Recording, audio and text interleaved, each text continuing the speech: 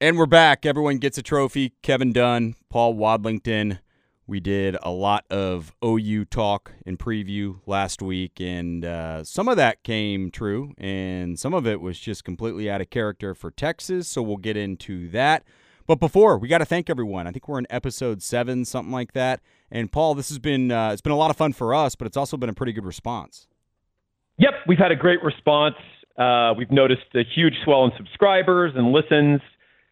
Thanks to y'all for your support. And if you want to support us and you want to support great free content that we keep providing to you, all we're asking of you is to go to iTunes, subscribe, rate, review, and recommend.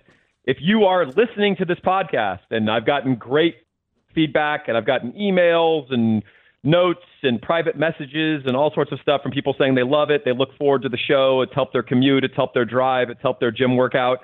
If you aren't at the very least going and rating, reviewing, and subscribing and giving us 5 stars, then you're a freeloader and you're a bad person. Don't be a bad person. Don't be a freeloader. Help us out. And, Paul, if you think it's 3 stars or 4 stars, I mean, whatever you think, just rate it appropriately for your opinion. Actually, if it's 3 or 4 stars, just keep it to yourself and send us a quiet message. That's true. only 5-star reviews. No, actually, you guys do whatever you want. But we do want to stress the importance of subscribing, particularly on iTunes. That really drives the analytics, and it also helps us know that our message is being received and you guys are liking it. So make sure you recommend it to other people. You subscribe, rate, and review. And the most important thing you can do, support our advertisers. And our best advertiser, my favorite advertiser, is Mortgage Solutions. That's mortgagesbygabe.com. You can reach them at 832-557-1095. That's 832-557-1095. Why do you want to reach out to Gabe at Mortgage Solutions? The answer is easy. Mortgage rates are at an all-time low, so whether you're looking to get a new mortgage or whether you're looking to refi, Gabe is going to get a great quote for you. And what he's going to do, because he's been a huge Barking Carnival fan since the inception of the site. I remember this guy from the very beginning. He's a huge fan of mine. Less so you, Kevin. Yay! Exactly. I don't care. He's paying us. He's been a big supporter of all of our endeavors. He's being a big supporter of this podcast. And what he's doing for us and doing for you, specifically the listener, is if you mention this podcast, when you call him, he'll give you a free appraisal. That is a huge value. Yeah. It's worth $500 in your pocket.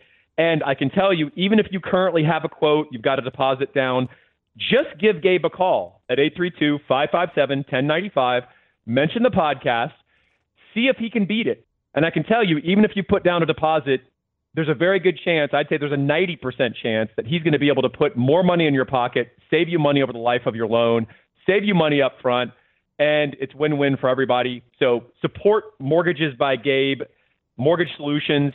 Give him a call. Let him know you heard about it from the podcast. And Kevin. Yes. Before we talk about the marathon of enduring the rewatch of the Texas OU game so we could give you our analysis, there's another marathon that happened. Did you hear about this? The Kenyon, right? Yeah, the Kenyon. Well, that's about all I know. So. That's sort of repeating yourself, right? Yeah, right. So what happened is this, and it's a kind of a fascinating thing to talk about because he set and broke one of the ultimate barriers of human performance, which is equivalent to how people viewed the 4-minute mile back in the 1950s with Roger Bannister, right? Because in the 1950s, Kevin, people believed that if you tried to run a 4-minute mile or sub 4-minute mile, you would die, right? That was the medical belief. It was expressed with real certainty. And of course, Roger Bannister broke that barrier, and it turned out to be a psychological barrier because within a couple of years of him breaking it, something like a dozen other runners broke it. So the 2-hour marathon barrier has been one of these great just benchmarks of human performance for a century. And it was always believed it couldn't be broken. What happened is a guy named Eliud Kipchoge, an amazing Kenyan runner. He was the 2016 Olympic gold medalist. He's arguably the greatest marathoner in the world. He, in partnership with Nike, set up a marathon in which effectively he only ran. All he had were pacers, and they were constantly switching out the pacers.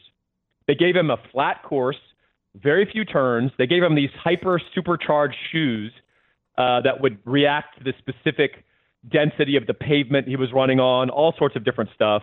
And through that conspiring and finagling, Kipchoge ran 26 miles in 1 hour, 59 minutes, and 40 seconds. Your reaction, Kevin Dunn? Unbelievable. My reaction is you do a lot of random research for this show, and I need to probably start prepping a little bit. But it's impressive, and it's kind of funny we talk about Bannister. I saw a good special on him and kind of what you talked about, the not only what the medical community was warning people about, but the fact that this really was psychological, and that showed right after. But this is different. I mean, it's I'm sure you have, but it's pretty impressive, the advantage that Kenyans have, but also just that culture and the fact that this is one of the things they do. So if anyone was going to do it, not surprised, man. Yeah, and specifically, it's a group of one tribe in Kenya. It's not all Kenyans. It's these Highlanders that live up in the mountains, and they have these genetic adaptations that are uniquely suited to marathon running, and they have an incredible built-in work ethic and this culture of running. It's like Jamaicans and sprinters, right? Like everything in Jamaica is about being a sprinter, right? That's the apogee of what you can be as a Jamaican athlete. And in Kenya, particularly with this group of tribesmen called the Kalenjin, they represent this small group of a few million tribesmen represent something like 80% of the elite marathon runners on the planet. So pretty amazing. But I want to ask you, as staggering as this achievement is, and by the way, you know what his mile split was on average? What? 4 minutes and 36 seconds per mile for 26 miles. Hey, I want to bring up a point before you get to yours, though, because look, they do have genetic advantages, and I'm sure that those type of Kenyans have evolved to where they seriously have obviously a big time advantage heading into that. But a lot of that too is work ethic. Real Sports did a thing on that a long time ago, and you combine those two things, you're going to get some special stuff. Yeah, well, and also it's a fairly impoverished region, and they view their way out as distance running. Mm-hmm. And they even talked about, you saw that probably in that Real Sports segment, that it's very typical for children to run to and from school. Right. So their schools are typically 6 to 10 to 12 miles away from their homes. So they all just set out together with their backpacks early in the morning, and they run to school. So it's literally like your dad used to try to describe, in Chicago, that Bob Dunn would have to walk backwards and forwards to school in the snow 3 miles uphill both ways, Kevin. He's got a story maybe close to the Kenyans, to where when he was at Notre Dame and coming back, where his neighborhood had gotten pretty rough and was very segregated block to block, and there were certain blocks when he'd go visit her 6 blocks away that he had to sprint through. Now both ways were uphill, so I'm not sure how much I buy it. Exactly. Well, so let me ask you, and so my point was not actually that they had genetic advantages as a detraction. My point was, does the falsity and the rigging of this event detract in any way from the stunning achievement? A little bit, but I don't look at it like a Strahan Favre, like to where it's taken it to that level. Maybe more Barry Bonds home run record. Still impressive, but yeah, there was some lift.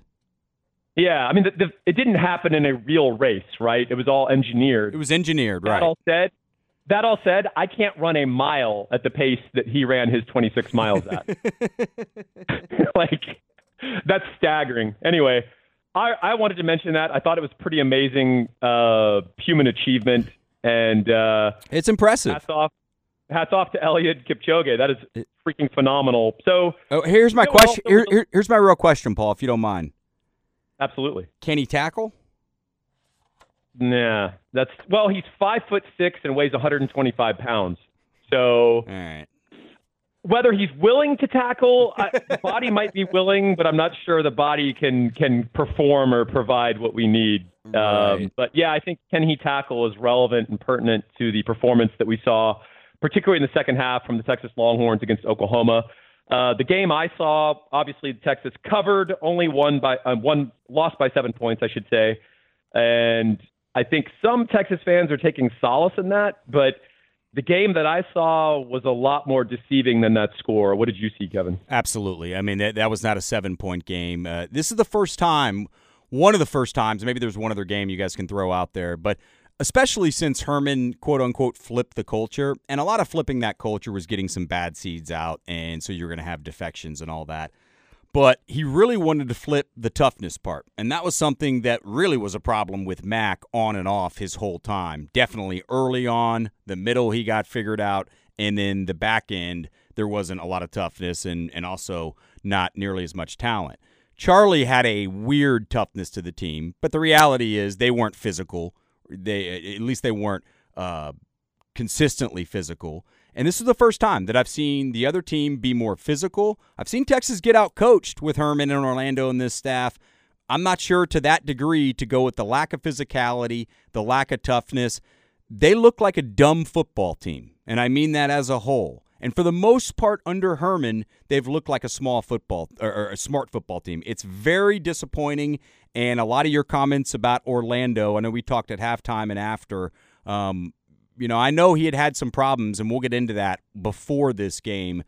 And the defense is not probably the first one to blame in this game, but there's worries there. And then there's definitely worries with Alex Grinch coming in and getting that turned around as quickly as he did. Any of that or all of that fair? Yeah, I think it is. And as an aside, and we'll get obviously into the Texas performance in depth, probably more depth than we want. But as an aside, man, that game, so we talked about the scoreboard being a little deceptive with the 7-point loss. I think Jalen Hurts' box score is very deceptive because I saw a very vulnerable quarterback who, when he is not attached to Lincoln Riley's joystick on the sideline, that dude, he does not have an NFL future, in my opinion. What do you think? I gave that on post game, and I said that. I said, look, and I even kind of hinted about that and really talked about that a little bit before the game, that I like Jalen Hurts. And of course, you have to preface everything because everyone gets so butthurt and in this texting cancel culture world we live in, that he's a great leader. He's obviously a very good runner, elusive, can even be physical at times. He has shown all this for 2 to 3 years. Nothing has been proven that not only is he not a starting quarterback, he's not a backup quarterback in the NFL. He threaded 2 needles, and that may even be nice right there, but 2 tough passes in this game. Lincoln Riley schemes him up to run and schemes up receivers that are wide ass open. They are Kellen Moore balls, and I don't mean Kellen Moore as a coordinator. I mean the loft balls, and you can put a lot of air under it, and you've got a lot of room to miss. That's been a majority of what he's done. He's a hell of a leader. It was a great pickup for them. He's going to be a good college quarterback, but seeing Heisman stuff and even hearing people talk about, well, could he be the next first-rounder 3 years in a row? Get the hell out of here. Yeah, he has no shot. No. I think if you know what you're seeing, and you saw what happened when Texas was able to take away some of his first reads, you saw a guy just panicking. But here's the crazy thing, Kevin. So I went through the game, and of course, CeeDee Lamb absolutely destroyed us. 10 catches, 171 yards, 3 touchdowns, and that all happened on 12 or 13 targets. Now, we knew he was OU's number 1 receiver coming in, and the amazing thing is the rest of OU's team in the passing game had 5 catches for 65 yards on 15 targets. Unbelievable. So basically, if you had been able to take away CeeDee Lamb, OU doesn't have a viable passing game. And I bet Hurts probably turns it over one more time. But if you go through and look at Lamb's 10 catches and you rate the difficulty of each throw Hurts made, to your point exactly, Kevin, with 1 being like a backyard toss with Junior, and 10 being Aaron Rodgers, falling towards the sideline, threading a 45-yard pass into double coverage. If you take that on a 1 to 10 scale, I'd say Hurts' average difficulty of throw to Lamb was about a 3.5. God, I would believe that. I would absolutely believe that, Paul. Here's the frustrating thing. One of my critiques of Orlando that's been consistent, I've been doing this for a year and a half. I love the people that are like, it's easy to be smart after the fact. It's easy to point out things after the fact, smart guy. Well, I've been pointing them out before the fact. And then when it happens, everyone goes, that's a surprise. But who knew we couldn't set the edge? Who knew we couldn't contain? Who knew that lining up in a 3-man tight front would invite OU to run all game or invite Hurts to take off running in pass rush? So In the first half, Jalen Hurts kills us with his legs. He rushes for 107 yards. 90 of those 107 yards happened on scrambles where Texas didn't contain the pocket. Which all those numbers we talked about and backed up, about 70% of his rushing yards were scrambles before this game. You mentioned that statistic, and it was exactly that. So then in the second half, we start to run the tight front, right? We get away from trying to put any pressure on OU's offensive line and expose them in any way. We go to the tight front. We try to spill everything out to the corner. And, of course, we're supporting the edge from a distance with our defensive backs, which has been an Orlando staple. Probably also one of the reasons we keep getting stingers and breaking our shoulders, in addition to not being able to contain the edge. And basically, OU would line up and just beat us by formation. They kept running that counter gaps play where they're pulling the two backside linemen. They would have H-back in the backfield, and they just run power. And they'd run counter tray right up our ass and tell the back to bounce it wide because the containment, the edge player, wasn't a down lineman, wasn't even a linebacker, right? It wasn't any guy with any kind of size. It was Brandon Jones, backside safety, or B.J. Foster, play side when he was able to play, being asked to come up from 15 yards away and contain the edge, basically outnumbered. And that's how OU ran the ball right up Texas's ass for the entire second half at will. OU finishes the game with 276 yards rushing. It could have been worse. And frankly, the one upside of that rushing attack from OU is that it ran the clock. And so OU only ended up having 11 possessions in the game. So people who say, well, they only scored 34, Todd did his job. Well, they had 11 possessions. And basically, they frittered away two potential scores with deep red zone turnovers that were a great effort by Anthony Cook on the fumble, and then a nice break on the ball by Brandon Jones. And a bad decision. Hurts threw a stupid ball into the end zone. And he tried to throw another interception to Deshaun Jameson later in the game. So that's the reality of the game. Texas doesn't contain, doesn't set the edge, doesn't tackle well. Our buddy Rod Babers counted 21 missed tackles in the game. I counted 9 missed tackles in the second half alone just from Texas defensive backs. And the result of those missed tackles were 2 touchdowns and about 150 yards for OU. Yeah, and look, this is something you've talked about, some of the different things that Orlando said. And by the way, for anyone that says, I love that, it's easy to be a smart guy after the game. What are you looking for? Are you looking for someone to predict the future? Look, this is about seeing something and then talking about it and breaking it down. That's kind of what sports is about to me. So I never get that. But you've been on a lot of this stuff before, which is impressive. And I think all of us have seen, though, the one thing that continued to happen with that counter, why are we giving up the edge that quickly and that often? What is it about the structure of Todd Orlando's base defense that allows West Virginia or Oklahoma State or Oklahoma to not only run, but then also at times pass or run via the pass and get there so quickly? That it's really bothersome. There's no doubt it's a kryptonite, and it's not going to go away until he makes an adjustment. That's right. So the base of this defense is the 3 defensive linemen are all lined up inside the opponent's tackles, right? So you have your nose tackle and your 2 4 eyes. Sometimes they play them in a 3.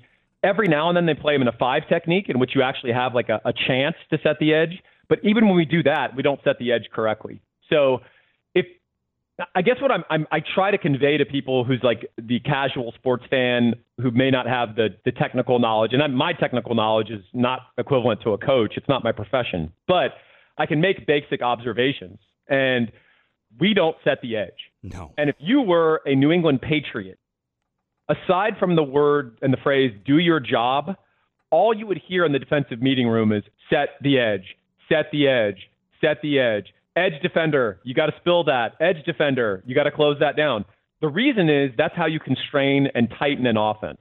Because if you give people free reign around the corner, basically you're now asking your defensive backs to make great plays from distance, right? So people act like all missed tackles are created equal. No. Well, the fact is, if you do a great job squeezing down, your linebacker has one gap in front of him, the running back's coming through that gap, and that linebacker runs at him and misses. That's an egregious, horrible missed tackle, right? Yeah.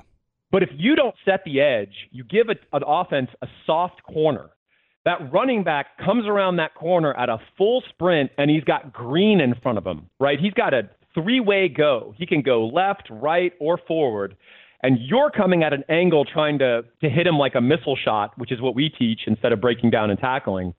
You are far more likely to get embarrassed, and it's more understandable that you'd get embarrassed by a great athlete in space. So that's what Todd Orlando is asking these guys to do structurally. And it's really difficult. And that's why I termed jokingly the phrase last year, the super nickel, which is we ask our nickel back to cover the slot in man-to-man coverage. We ask our nickel back to be the edge run force, and the guy weighs 200 pounds, and we're asking him to be the edge run force against a pulling lineman. And we ask him to take on tight ends. We ask him to do all these different things. And so I just jokingly called it the super nickel. And, basically, unless you're freaking, Ed Reed or God, I can't even name. I don't even know if Ed Reed could pull that off. Derwin James. Yeah, Derwin James. So basically, you have to be 215 pounds. You have to be Jalen Ramsey to play nickel for us and accomplish all the things that Orlando asks. So on the backside, so this time OU did a different thing, which is rather than run at the nickel, which is what West Virginia did last year, which is what several teams exploited us with, they ran to the short side of the field on the backside. And they realized by formation, literally by formation, they could outnumber us at the point of attack. And in football, that can never, ever happen. No. Right? It's just math. That's all it is. And it's math. It does worry me, though, that Orlando continues to put these guys in this situation. It has felt, too, some of the things you've talked about for a long time now, that definitely this season, that it feels like the players are a little too robotic. And unfortunately, we've seen that on defense. That kind of spilled over to the offense. While the defensive game plans maybe have been game to game, adjustment to adjustment, like an NCAA tournament game, or maybe, you got some advantages, disadvantages, all that stuff. The offense had been pretty consistent. That was a lame-ass game plan. And some of the horizontal stuff early did feel very Greg Davis, but I can't believe, look, I watched Alex Grinch for a long time. He wasn't there for a long-ass time, but watched him at Washington State. Everything he did at Washington State with the twists and stunts is pretty much what he did on Saturday. Why weren't these guys ready to go? What happened on offense? I don't know. I laughed a lot when you told me that, and I read, I think also that they had Greg Davis in the building last week consulting on the game plan. And I think we both made the expected jokes and whatever, but right. Holy shit. We saw a circa 2000, 2004 GD game plan on Saturday. Yeah, we did. It was passive. It was sort of like, we're just going to run our stuff. It didn't really matter what OU was doing, right? Mm-hmm. And my attitude is you can't let a super aggressive defense play downhill in a rivalry game. Mm-hmm. You've got to do something to put them on their heels.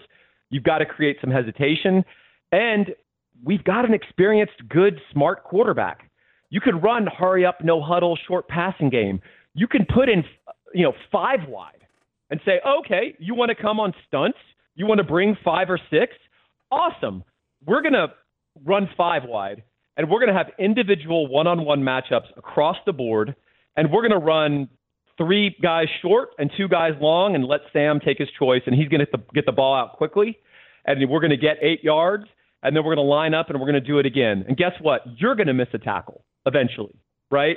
And one of those little squirt plays for 5, 6, 8 yards down the field is going to go for 30, for 40. You start getting on your heels, and then we're going to start running more base offense, running counters, running misdirections, running screen game. Did you see a single screen until late in the game to Roschon Johnson? Late in the game, I saw Davis-esque swing passes that were so obvious that it was almost like the Lynn Amity offenses. Remember the flex end?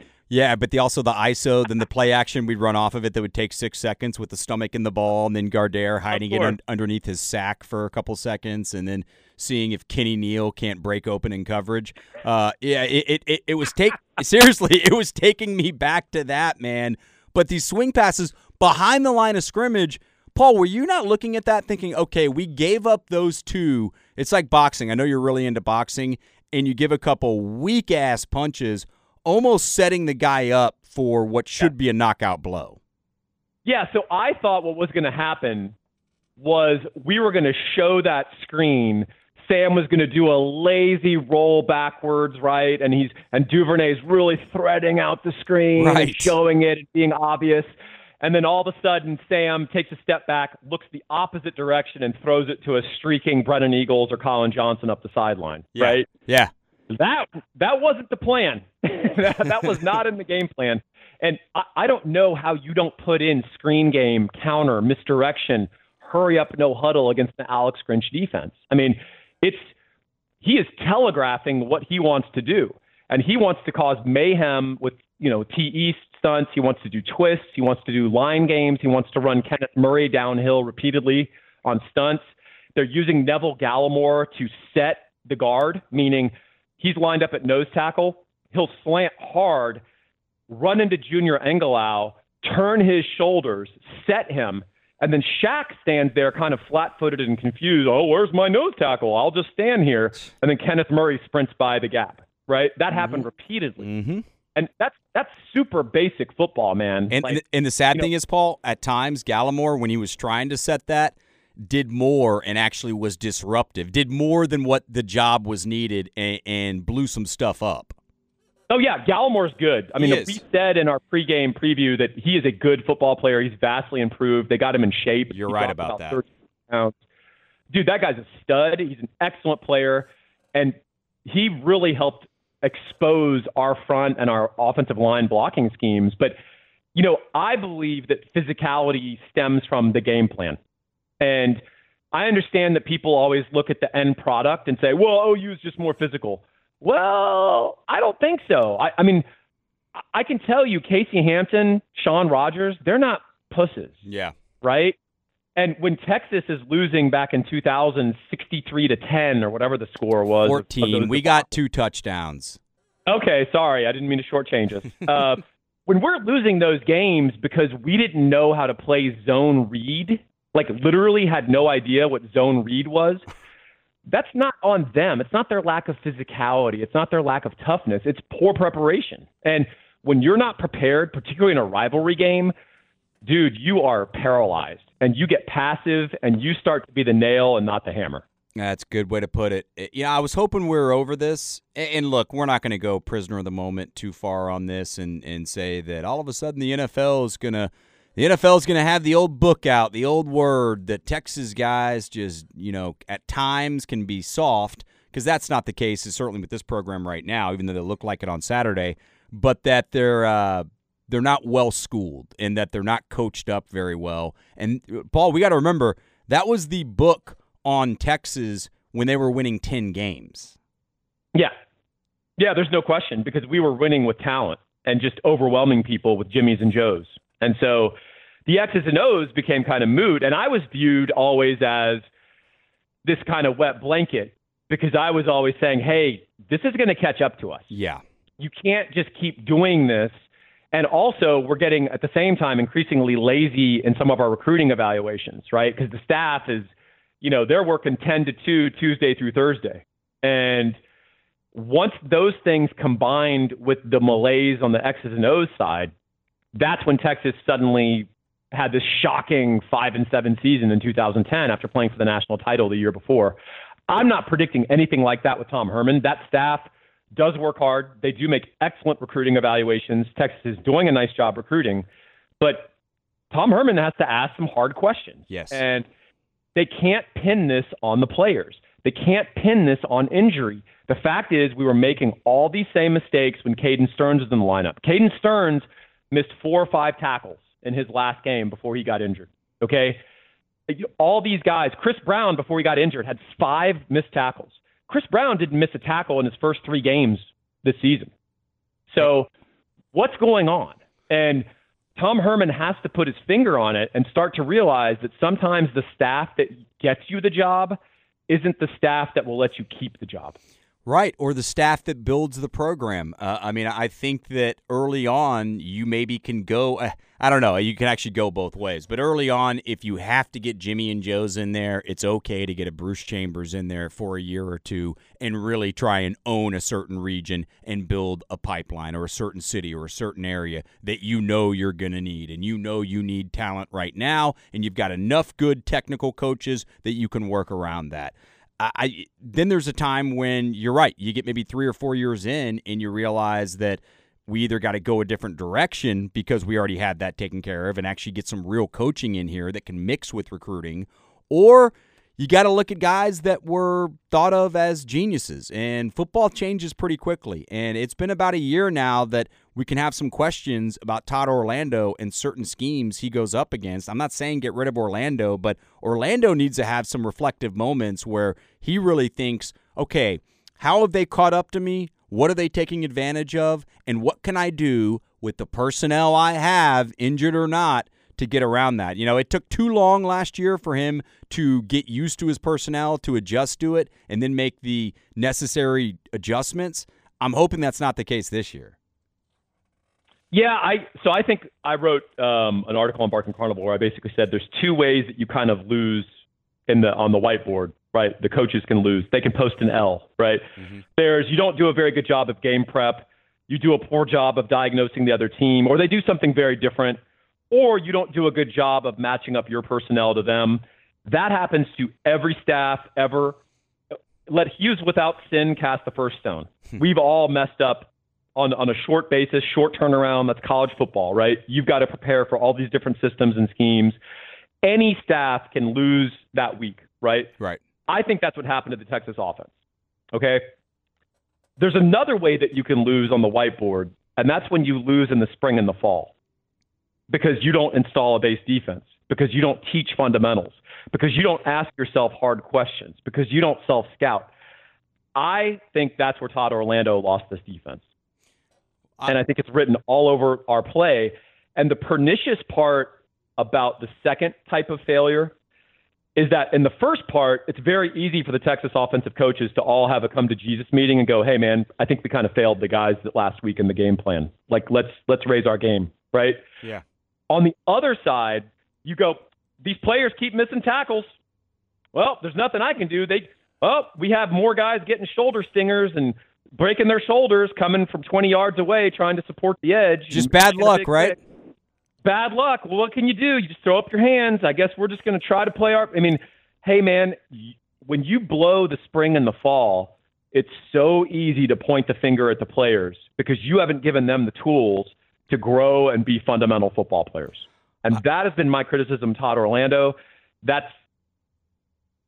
could be wrong, but every week that we play defense, I think I add another W to my win column on that prediction. Yeah. And it's unfortunate because I'd like nothing more than to be wrong. Yeah, right. No, exactly. Just to let everyone know, whenever Paul and I give honest opinions, objective opinions on Texas that may be negative, we are hoping we are wrong. We are too old to care about being right. At least I hope. You're at that spot, aren't you? 100%. I would like nothing more than for Texas to be a top 20 defense for the rest of the year. Todd Orlando has us protecting the edge. Like we got Willie McGinnis running around out there.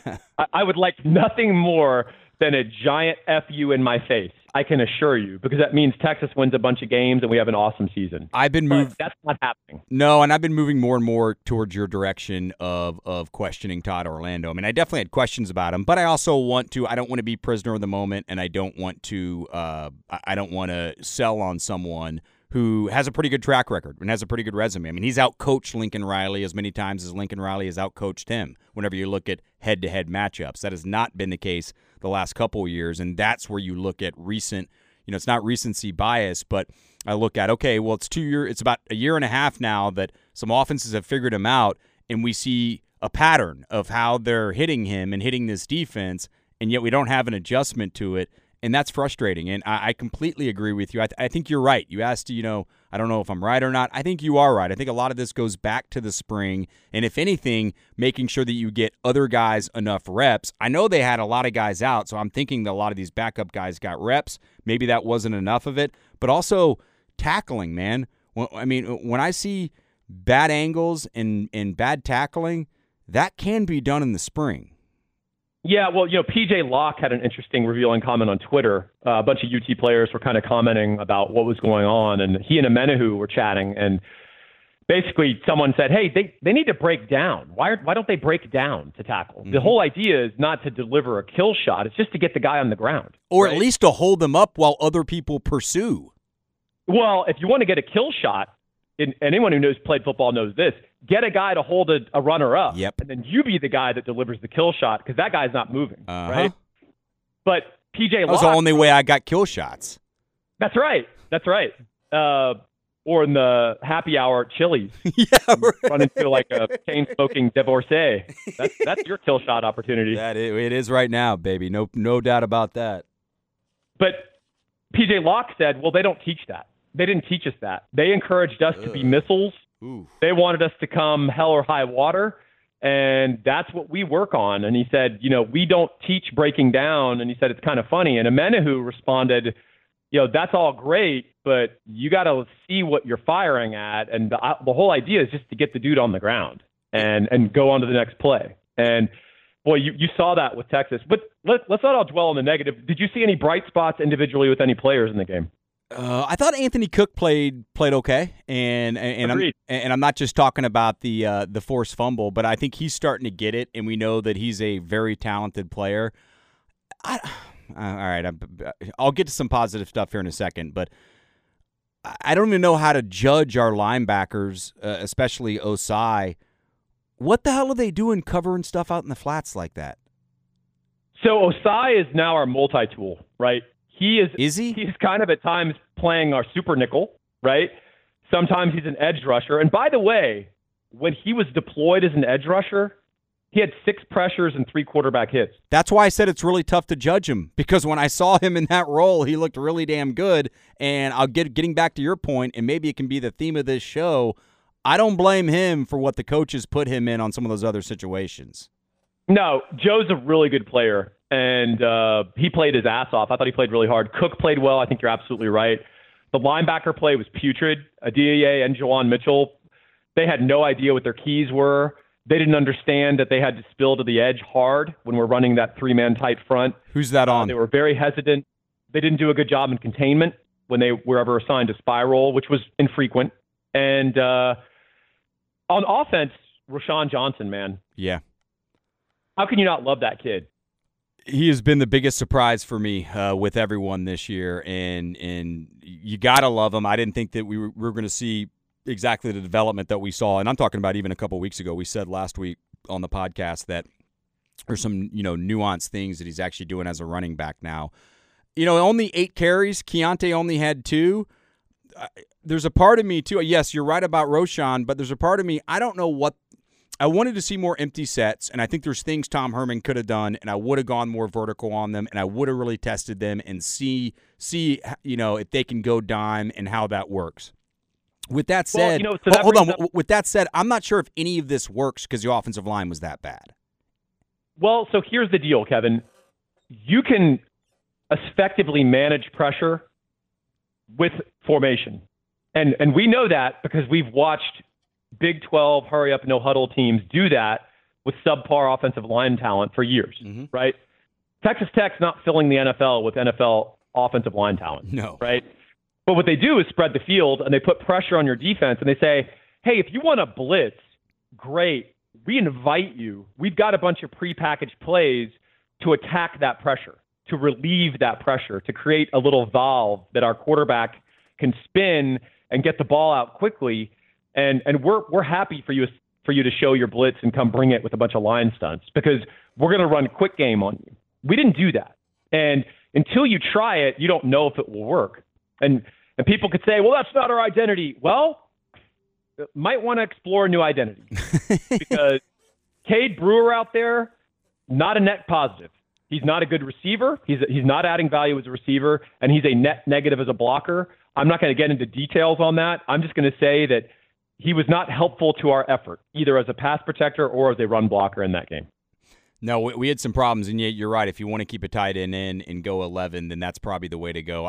That's my biggest shock, that the offense didn't adjust to that. I kept on waiting for them to say, all right, we'll go empty set, and we're really going to mess with you, and we're going to take some shots. And if you guys defend it, and if you guys hold like you do on every play, by the way, great call by you. I had heard that from other people that they're teaching that, and it's hard not to believe, especially when you watch games yesterday. I don't know if you watched the Texans, say yesterday, Sunday, the Texans and then also the Chiefs.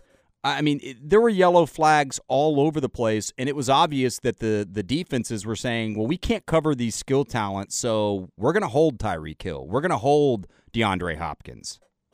Yeah, that's why I would say actually but for one dropped pass on an RPO, which would have gone for probably 50, 60 yards, Colin Johnson actually played well. And he had 6 catches for 82 yards. He drew 2 pass interference penalties, and he was aggressive, right? His first catch, he's out there in single coverage with Parnell Motley. He catches what I described last week. He catches a 14-yarder right in front of him, turns around, squares up with the guy, runs through his hip tackle, and gains another 7 or 8 yards, and everyone's fired up, right?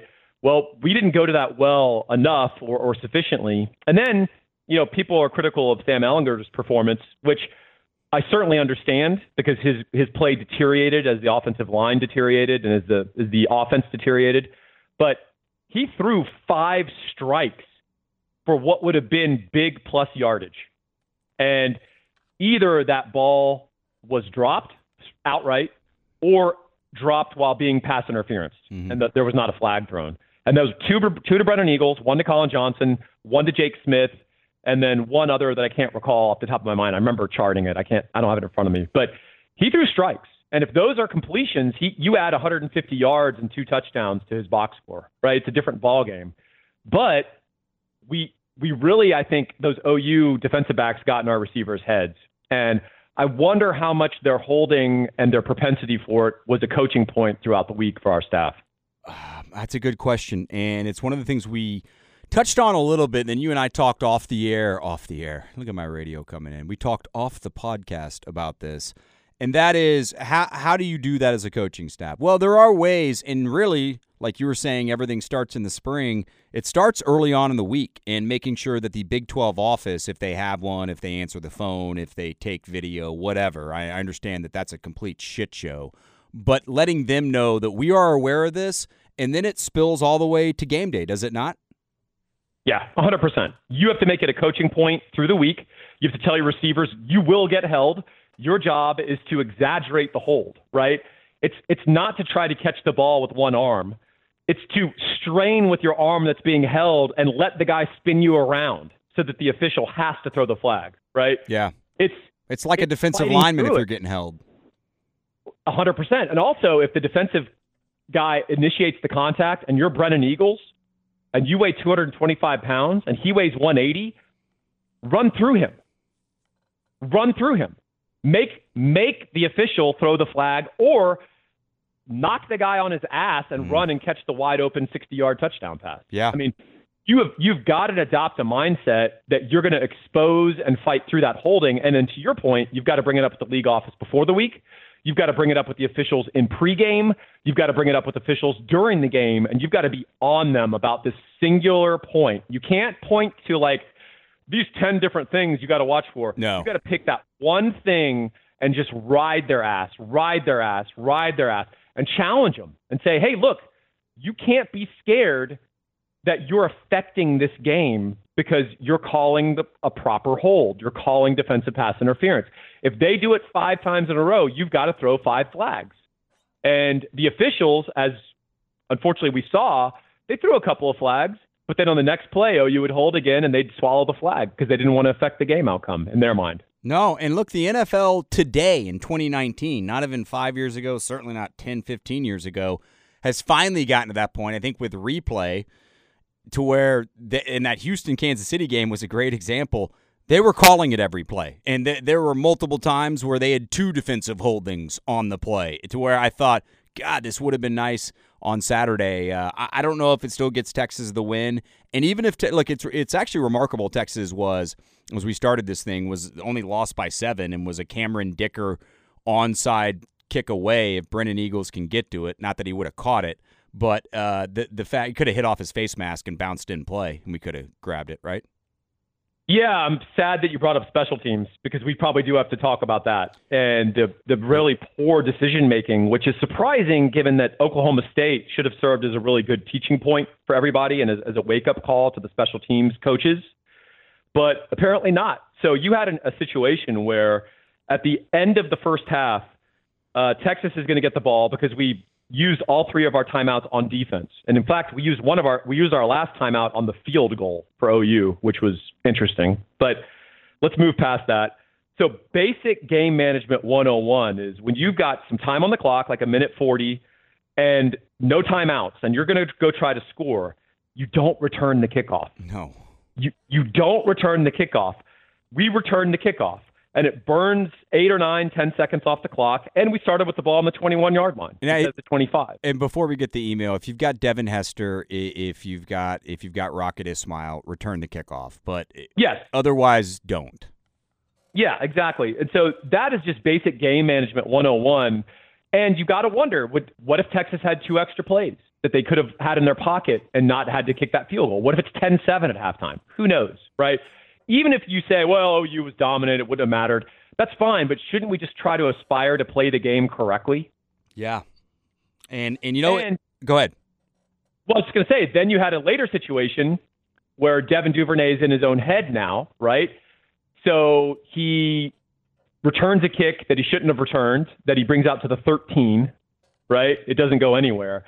And then he gets really in his head, tries to fair catch it. The ball comes out to the 5. He botches the fair catch, and it's down. Texas starts the ball 5-yard line. I mean, and then, of course, you had Deshaun Jameson let another punt roll about 15, 20 yards to the Texas 10. And that punt, he had plenty of room. It was an easy punt. It wasn't doing crazy stuff in the air. He just got in his own head. And I just think that the attention to detail in some aspects of special teams is pretty horrific. And so, you know, Derek Wareham may be the titular head of the special teams, right? He may have that title. Yeah. From what I've heard, it's Casey Horney, who's basically the QA, who's in charge of a lot of that stuff. He's not doing a good job, man. No, he's not. And it also, it was one of the spots where it showed, at least it gave the appearance that this is a dumb football team, and that's out of character for them for the most part. But they have had issues with special teams. That's one of those things where Tom Herman has to be reflective, and I'm not just talking about at the end of the year. That's something that they need to address and hopefully have addressed right now. And the other issue with that is, like with Orlando and people getting to the edge and getting to the corner, it's not the first time. This should have already been addressed. Yeah, I think so, but we probably need to address our next opponent because we could probably spend the full hour and a half talking about OU. But there is the rest of the season, and Texas still has a lot of its realistic goals in front of it. Are they playing this weekend? Really, there's. Pardon? Is Texas playing this weekend? I didn't know they were playing. Yeah, exactly. You just want to just mourn and wear black and wander around for a couple of weeks. I don't know if you saw Tom Herman's press conference, but obviously, I mean, on a Monday, a majority of the questions after that game are going to be OU, and he left right away saying, "Beat Kansas. Thanks for the questions." He did the Bill Belichick "we're on to Cincinnati" thing. Yeah, he was. He wasn't Mac, but there were some Mac-like things in the press conference. Well, I'll defend Tom Herman. We just spent a bunch of time beating up the coaching staff. That's what you have to do as a coach. Yeah, You can't sit there and dwell and feel sorry for yourself and let the players revel and poor us. I mean, you just have to move on. And I understand the fans and people like us want to dissect the game and go over it. And of course, the coaches need to do that amongst themselves. But the public face and the face to the team needs to be, that game's over. Here are some corrections. We're burning the game tape. Let's talk Kansas. Because if we let Kansas beat us at home, that's talk about putting a damper on the season. So you want to talk a little about the old Jayhawks? Yeah, let's talk about the Jayhawks. I haven't seen a bunch of them. I watched some of that Oklahoma-Kansas game, and Carter Stanley actually threw some pretty good balls, the senior quarterback. I'm not sure how consistent he is, and we do know that Puka, the little bug, jitterbug they have. Not a big guy. They will at times make sure that they feed him the rock like he is one, but he's the type of guy who can squirt through certain holes, and he will test the tackling. Yep, he'll test your tackling. He'll test your soundness, right, and your ability, because he's going to try to get the edge every time he can. And he popped some big runs against Texas last year. I'm sure Kansas is looking to scheme that up again this year. Carter Stanley, to your point, he's been at Kansas forever. He used to alternate with Peyton Bender, right? And Stanley just runs hot and cold. I've watched him play enough that he can have little streaks where he's throwing pretty good balls. He's got some sneaky mobility.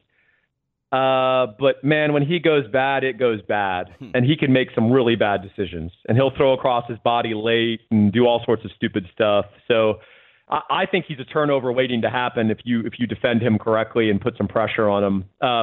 They do have a guy, in addition to Puka Williams, who's pretty dangerous. Their number one receiver, his name is Andrew Parchment. Okay. Which sounds like a name in a witness protection program, right?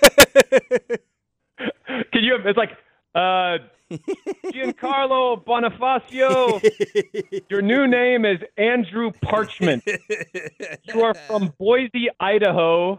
You are an avid fly fisherman, and your father was a shopkeeper, right? Exactly. You nailed it. Your wife, Maria, is now named Pam. And she never answers to it? Exactly. Well, she's probably in a land somewhere. But, yeah, Andrew Parchment is their number one receiver. He's a tall, skinny guy who can run. They hit him on vertical shots. And that's about the extent of their big skill threats. All righty. They've actually been an interesting – well, they have a good offensive tackle. His name is Hakeem Adeniji, who's a good player. He's their left tackle, right? Yep, product of one of those lion moms we talked about a few weeks ago. That's the Kansas offense. They are coming off a bye week. They fired former Texas X, Les Koenig. I saw that. Koenig, right? Les Koenig. He's always going to be a Texas X, but he was a former Texas coach under Charlie Strong. Yeah, was they he? fired him, and they promoted a quality assurance guy, one of their analysts, to be the offensive coordinator. So they've had a whole week to basically install some new offense. And so whatever Texas sees will be fairly new. But that's not reflected. I saw it's a 21.5-point line. Does that seem right to you, or excessive, or too low, or what do you think? I think that seems actually right on the money. You add the hook in there. I would probably take Kansas with that because of the hook. But, yeah, I mean, I think it's about anywhere from 17 to 21. Okay. What about you? Do you agree with that? Man, I think if the opposing offense keeps plugging along, I think there's points to be had against this Texas defense. Both early, obviously you're going to score on your first drive. That's a given. Yeah. But, no, the script is going to work. Yeah, I think there's some points always to be had late when you start to make some adjustments and maybe they're not always matched. So I think it's a ripe opportunity for a backdoor cover of the 41-24 variety. So maybe I'm wrong. We'll see. No, I think you're right about that. Any other Texas thoughts here before we move on here or not? Kansas, you mean? Kansas, yeah. Kansas, Texas. You know what I'm saying. Just Texas in general, whether it's OU wrap-up or KU. They've got a couple of injuries on their end. They've got a linebacker named Drew Prox. I think you contracted Drew Prox in college, didn't you, Kevin? I got it on the Real World, and luckily they came up with a medicine for it, I think a couple years after that. It was good timing on my part. And they've also got a DB named Hassan Defense. Okay. That's a great name. I wrote in my football preview that's an Egyptian military strategy. Our invaders have come. We will run the Hassan Defense. Hassan, do your duty. You're on fire. And then they've got an today, outside man. linebacker named Azur Kamara. He actually flashed against OU, so I actually looked up the guy. He is a big he's kind of like a poor man's Joe Asai. Okay. And he's about 6'4", 240. He's a good edge rusher. He's very mobile. And he actually gave Jalen Hurts some problems in pursuit. So he's a guy to look for. His name's Azur Kamara. Other than that, they've been a pretty willing defense, and what they've really struggled to do is get off the field on third down. People have played ball control on them, and really worn them down over time. So that's the Kansas Jayhawks in a nutshell. I think this game is probably a lot more about Texas than Kansas, and it's really about how the team can rally mentally, physically, and also in terms of just maybe making some progress on the old whiteboard in some key areas, and that'll really show on the scoreboard on Saturday. Texas needs this. I mean, it's important. I'm glad you mentioned that, too, because look, Texas hasn't had a lot of separation between anyone they've played. We've talked about it. They play down to their opponents. They play up to their opponents. And I think a lot of that is just talent and kind of where Texas is right now. And that's why last week, you could say they played up, but it didn't feel like a 7-point game. Texas could lose this game. It is important. They better flush just like Georgia better flush. Yeah, so talk to me. You, I think, did a good job of doing some due diligence on the rest of college football in the top 25. Talk to me about what you saw last Saturday. You know, it's funny. If you look at Georgia and the way they played, I went back and rewatched that game, and then I looked at Kirby Smart's post-game quotes, and it really should have read as exactly what Tom Herman said. He wasn't happy with the offensive line. He wasn't happy with the physicality. He wasn't happy with the preparation, yada, yada, yada. And of course, the Georgia line is from Jake Fromm. We didn't show up today. We just didn't take this, as seriously as we should have. They're going to have to cut that out. But their offensive line, it is individually a very talented unit. They are still not functioning as a unit the way they should. And individually, man, they got some really good talented players that are going to be NFL guys.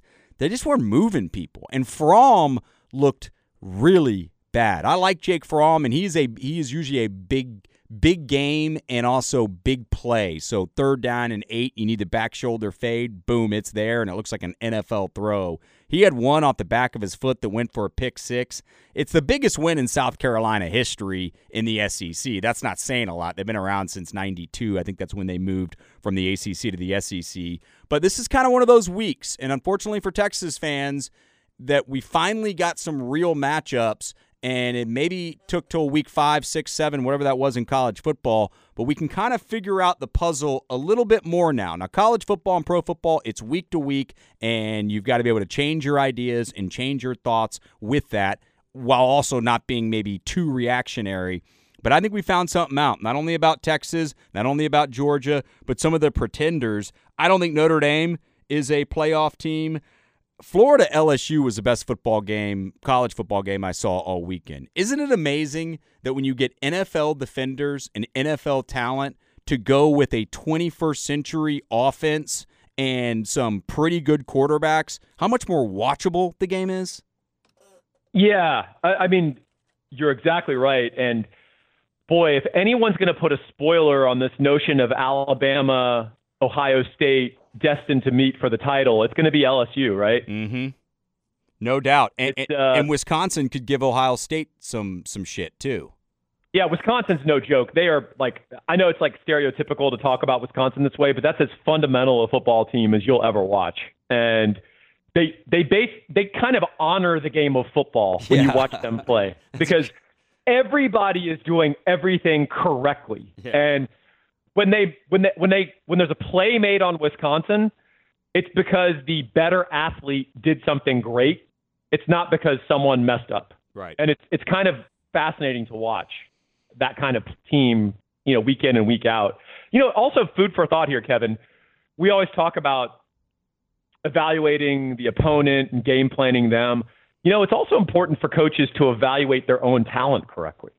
And I've got to wonder if Kirby Smart would like another shot at that evaluation of Justin Fields versus Jake Fromm. And what about Ohio State a couple of years ago when they had Joe Burrow? I watched an Ohio State spring game when Joe Burrow was on the GA market and he might potentially transfer to Texas. For a moment that was thought to be a potential thing, right? And he was throwing strikes. I mean, he was impressive. And if you know more about Burrow, he is a very good athlete. He's a legit 6'4". He's very durable. And he was all-state in basketball in Ohio. He's a real athlete and clearly a real passer and a real thrower. I wonder, it's very interesting to me that you're having all these transfers, whether it's Kyler Murray or Baker Mayfield, where the coach, and I understand, Pat, if you pick Pat Mahomes over Baker Mayfield, yeah, you're forgiven. I got you. But I got your back. But it is interesting the quality of quarterback that can be obtained on that GA or transfer market because things aren't working out or there's a bad system. And it really, to me, is proof of the degree to which even great players are just the product of a system that helps them show their talent. No doubt. And getting back to Burrow, I mean, that does make me feel better as we talked about the Texas evaluations, recruiting evaluations, and Rondale Moore. Well, you lost him, but you obviously got that eval right. And then you look at a guy like Burrow. I mean, Herman would have been there, and Herman did recruit him, and I'm guessing Derek Chang and a lot of the people that are working with the Texas recruiting staff right now that are doing a lot of the film work and evaluating and trying to turn over stones that they were there. I think Chang definitely was at Ohio State. So that is a good sign. And for a little while there, the Big Ten could not have any good quarterback play if it was not a second or third string Big Ten bust that had come down. But I think Burrow's in the right system. In terms of Fields, I completely agree with you. And I said at the time, I thought, man, I'd take a closer look at this because the packages they had for him last year as strictly a runner were not creative at all. And it reminded me a little bit of kind of what the hell Texas was doing on Saturday. One other guy I want to throw in there, because when the cocktail party comes together, you could look at both those guys. And I don't think Georgia fans are selling on Fromm right away, but I agree with your point. They should have taken a closer look at Fields. Why the hell was Kyle Trask not starting? I mean, are you kidding me? Felipe Franks, I know he was a big recruit. Felipe Franks is not a good college quarterback. He's not a good quarterback in general. He's not accurate. And he's a bad leader. Yes. Bad body language. Kind of a turd. Did you see some of the throws? Yes, he is. I mean, from what I've heard, the body language absolutely has been there. Did you see some of the throws that Trask was making his first road game? Oh, yeah, it was a night game in Death Valley. Trask was very impressive. He was making some great throws. Some great throws, Paul. Well, it's amazing to think, well, that's what's crazy, man. It must be cognitive bias, right? You settle on your guy, that's your guy, and kind of doesn't really matter what the other positions do. Now, coaches don't do that at other positions, right? If your guard keeps getting beat, even though he's a 2-year starter, he gets replaced. Right, Gerald Wilbon, we thought was going to be at least splitting time this year with Keondre Coburn. He's third team. Yeah, right? Jomo. Because Coburn and Ojomo are better football players. Right. And the coaches go, they're better football players. Sorry. But, man, coaches don't think that way with the quarterback position, do they? No, they don't. And I know we're going to get some emails on, well, the Texas coaches don't do that with the running back position either. And on the Monday show, on the talk show that I do, I kind of, was telling Chad and Brian Davis, look, I understand that you guys want to find out who a starter is, and it's really easy to have a starter. Do you remember Carlton Dixon on the basketball team? Of course. Okay, so Carlton Dixon started the year that Reggie Freeman was either, I think, a freshman or a sophomore, and Freeman was just lighting it up and averaging probably 20 points a game, and Dixon didn't do much. But Dixon started, and he played about 5 or 6 minutes a game, and Reggie Freeman got about 32 or 33 minutes a game. If it's that big for you to say, well, he's a starter, it's about production and also volume. And the reality is that Roschon got 4 times as many carries as Keontae and also 2 more catches. So he is the starter if they just don't want to say it. And I think with those 2 positions, it gets down to ego and not bruising one. Yeah, it's all snaps and touches. That's all that matters. Right. That's all that matters. Are you on the field? How many times do you touch the ball? That's all that matters. That's really all that's relevant. And people get very caught up in who's a starter, who's not. I guess you can put the tab on your letter jacket. I don't care, right? But I think the thing with Keontae Ingram is the guy physically obviously has some deficits. He's been made out of porcelain, right? He's always getting injured, and I think they're trying to keep him mentally propped up and engaged because they need him, right? Daniel Young's hurt again. Yeah. Jordan Whittington is not back. The idea that you're just going to throw Keontae Ingram in the trash bin and say, Rashawn Johnson, you're going to get 25 carries and catch 6 balls. You're going to be in on pass protection on every. No, that's stupid. I mean, the guy, as amazingly as Rashawn Johnson has played, he's not senior Ricky Williams. he's not Deontay Foreman when he's not going to carry it 52 times for Charlie Strong against Kansas, right? Right. So, let's just keep some rationality about it and realize that although we can be critical of the coaches, sometimes hypercritical, there's plenty of good reasons and sound reasons they're doing the things they do. And for one of them, starting Keaontay Ingram is just fine. It's not a big deal. No, it's not. Well, we are not critical of Gabe, and we've told you about Gabe from Mortgage Solutions, and he's already saved a couple of our listeners some money. They're going to make sure that whatever mortgage you have today is the mortgage that's right for your situation in life today and your goals for tomorrow. So they're looking at a lot of different things. And the best thing about Gabe, he is a Texas grad, 1999, and but he's already, like I said, saved a couple listeners a lot of money. 832-557-1095. That's 832-557-1095. It's Gabe from Mortgage Solutions. And also want to give AV Consultations, audio-visual consultations, a shout-out. Our buddies over there can really do a lot of different things. But if you're in the Central Texas area and you're looking for a really professional, good TV setup, they're the ones to call. They've been doing it for 30-plus years. It's avconsultations.com or 512-255-8678. Paul, you brought your A game. We'll talk next week. Kevin, you brought a solid C+, and I appreciate that, man. I thought I had a C-. I'll take that grade. I'm always grade on a curve, brother. Yeah, I'll take it and run. I'm treating you like Keaontay Ingram. I'm trying to keep I'm trying to keep your spirits up, brother. Don't bruise my ego. We'll talk next week, y'all. See ya.